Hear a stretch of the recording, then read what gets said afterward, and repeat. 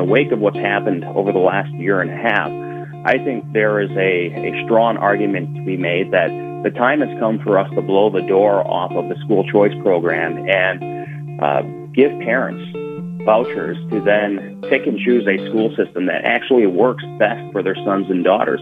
Let's create a marketplace of competition within education and allow schools to compete. I'm Jen O'Brien. And I'm Bill Feehan. And this is another episode of Fact Check. Today, our guest was elected to the Wisconsin State Senate in November of 2017, representing the 24th State Senate District. He was reelected to a second term in 2020. The 24th District includes parts of Portage, Adams, Jackson, Trempealeau, and Monroe counties. Recently, he announced his candidacy for Lieutenant Governor. Welcome back to Fact Check, Pat Testin. How are you? Doing well. Great to be on. So tell us why you want to be Lieutenant Governor. Yeah, one of the reasons why I decided to get into the race for Lieutenant Governor is that it has become abundantly clear to me that just having the majority isn't enough. In fact, despite the fact that we have been able to keep an agenda that I think would take Wisconsin on a radically different course had Governor Evers had his way, when you think about it, the fact that when he has introduced budgets with billion-dollar tax increases, we instead sent him budgets with billion-dollar tax cuts. And we have proven that conservative governance is good government here in the state, that we can cut taxes and still make historic investments in K-12 education, healthcare, and our infrastructure. However, despite that, far too many Wisconsinites are still suffering because of this administration. When you take a look at the fact that he shut down our economy with a single stroke of a pen, shut down our schools. We have tens of thousands of Wisconsin children who have fallen behind because they haven't had the opportunity to be in a classroom to get a quality education from in-person instruction. And the fact, when you take a look at the debacles with our unemployment insurance, we still have constituents here in the state a year and a half later that have yet to receive their unemployment compensation because they were told they couldn't work. And when you take a look at what this governor did with our law enforcement, essentially turned their back on them, Wisconsin deserves better, and there is a better way forward.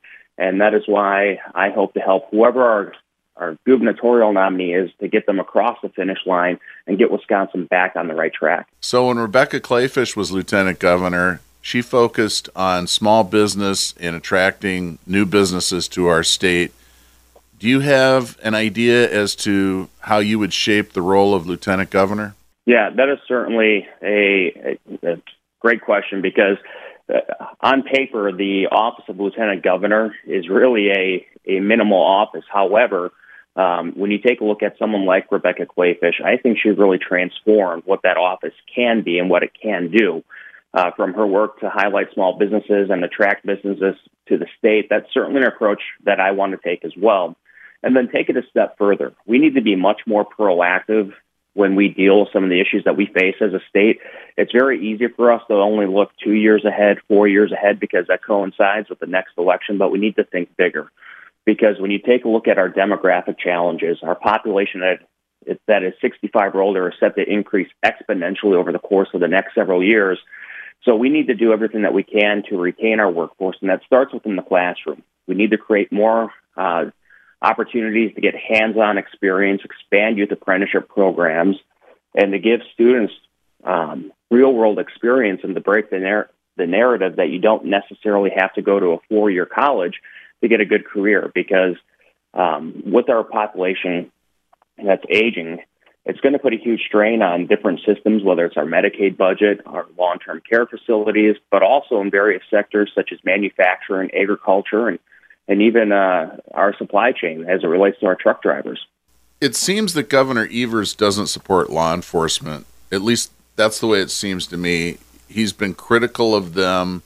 He's made statements that I think are irresponsible. He left Kenosha to be burned by rioters, causing over $50 million in damages.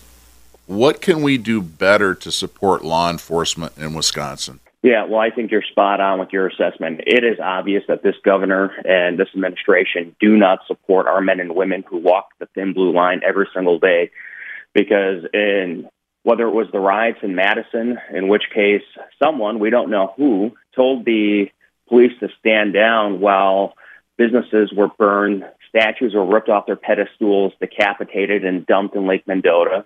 And then the most egregious was what happened with Kenosha, where he made a flippant comment and decided that he was going to determine the validity of a case without having all the facts before him, and instead would rather bend the knee to the radical left than wait for all the facts to come out to issue calm.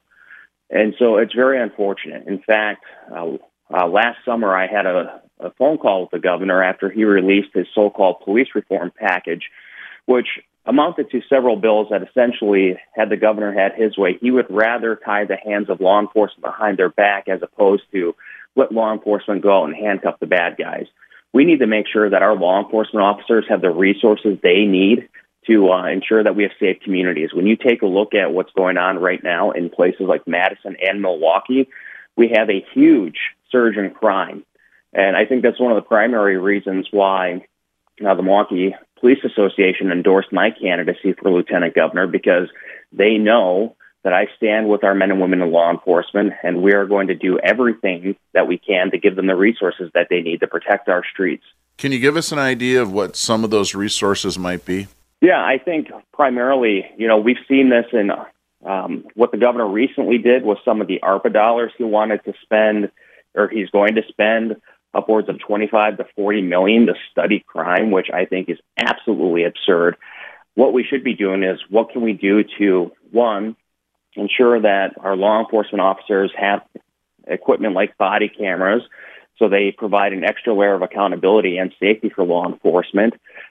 Two, we need to make sure that we have more officers on the street, whether it's the state troopers, whether it's the Milwaukee Police Department. They've had a huge decline in new recruits, primarily because there's an atmosphere right now, both at the federal level in the Biden administration and with the Evers administration, that doesn't really respect the profession. Well, really, does it look like an attractive option to anyone right now, given those circumstances? I don't blame them.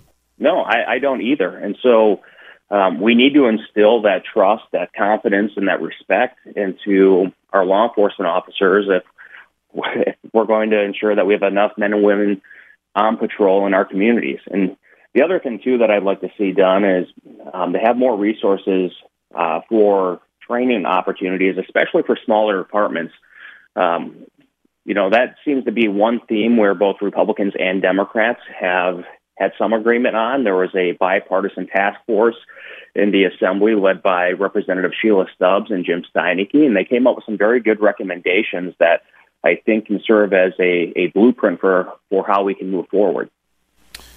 Many people believe that the elections in Wisconsin were corrupted. The legislature has passed bills to address some of the problems, but Governor Evers has vetoed all of those bills. What are the most important problems that we need to fix with elections in Wisconsin? There is no question that 2020 was an unprecedented year, and there were some forces at work that used the environment to their advantage and took advantage of what I would consider some liberal interpretations of our state statutes when it comes to elections. The fact that the Wisconsin Elections Commission, they gave out what I would consider highly questionable guidance to local clerks, and to give them the ability to rehabilitate absentee ballots, that needs to be addressed. That was one of the bills that got vetoed by Governor Evers. Well, in fact, the Wisconsin Supreme Court ruled on December 14th of 2020, WEC did, in fact, improperly instruct clerks as it related to indefinitely confined elector status, where about 200,000 people were able to get absentee ballots without providing an ID. So that's one example of where WEC really went off the rails. Oh, 100%, because prior to November of 2020, we had roughly 57,000 individuals who were listed as indefinitely confined. And that's the voter registration status that allows people who are infirm, they can't get out, the ability to vote without having to show ID. However, as you alluded to, over 200,000 were listed as indefinitely confined in the lead up to November 2020, and that's very problematic. There are a host of other issues. The Zuckerbuck groups that came in and ran roughshod over duly elected clerks, because in Wisconsin's Constitution, it is our clerks who are given the responsibility to administer and carry out our elections. And those basically, just for people who haven't followed that story, those were basically Democrat get-out-the-vote campaigns in the 5 largest cities in Wisconsin, which overwhelmingly vote Democrat, right? That's correct. It was the Big Five: Green Bay, Racine, Kenosha, Milwaukee, and Madison. And so we had a bill that would put an end to that. Unfortunately, that got vetoed. The ballot harvesting events that took place in places like Madison and Milwaukee that are a clear violation of Wisconsin law, those got vetoed. And so, unfortunately, we have done our part as a legislature to raise this issue and send these bills to the governor. However, he has vetoed those bills, which is why I think it's critically important for anyone who is frustrated over what happened in November of 2020. Well, we need then to elect a Republican administration in 2022. So then hopefully the legislature will pass those bills again, and the governor will sign those bills early on in January of 2023. And I know a lot of people will say, well, why should we even bother if we can't get these done now? They're just going to do it all over again. Well, that's not the case, because we are going to have a lot more eyes on the ground. That's why anywhere I go, I encourage people, if you have any concerns about what happened in 2020 and you haven't signed up to be a poll worker or you haven't signed up to be a poll observer, then that's on you. Right. That's a really good point, Pat, because that's a major initiative of the Republican Party in Wisconsin. So I would say to anybody who believes there was fraud in the November election, you should contact your county Republican Party and tell them you want to be a paid poll worker, because by law, the Republican Party gets to name half of the paid poll workers. So you're paid to do this.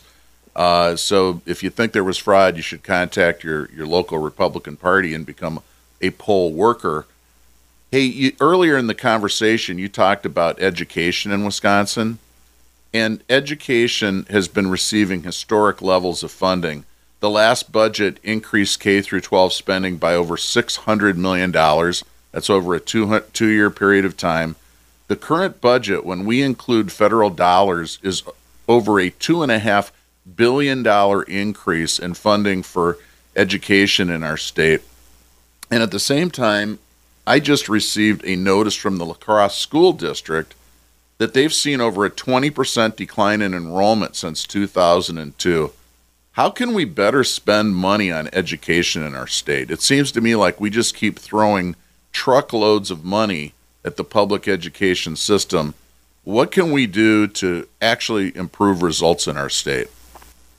Yeah, I think that's a great point. And full disclosure, and I've been supportive of the increases that we put in the K-12 education. However, if I had it my way, there would be some more criteria to go along with that. So that way, as you mentioned, we aren't just throwing money at the wall and to see what sticks, because you're absolutely 100% correct in the sense that per pupil right now, we are spending more money than we ever have before at a time when enrollment continues to decline and test scores remain rather stagnant. In fact, what concerns me is that roughly 25 to 30% of all high school graduates that enroll at the UW system have to take a remedial course.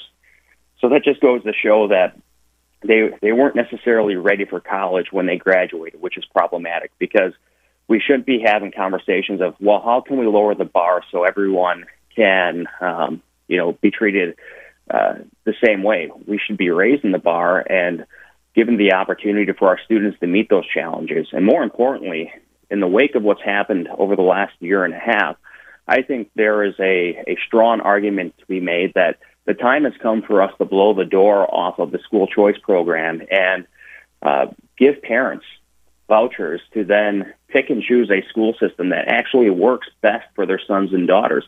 Let's create a marketplace of competition within education and allow schools to compete. And I think that's going to yield better results, because It's going to determine whether or not what schools are successful, and it's going to ensure that we have that healthy competition, and more importantly, we're providing the best results for our students, which at the end of the day, that's what this is about, providing world-class education for our students so they can be successful when they graduate and go on to either college or to your tech colleges or directly into the workforce.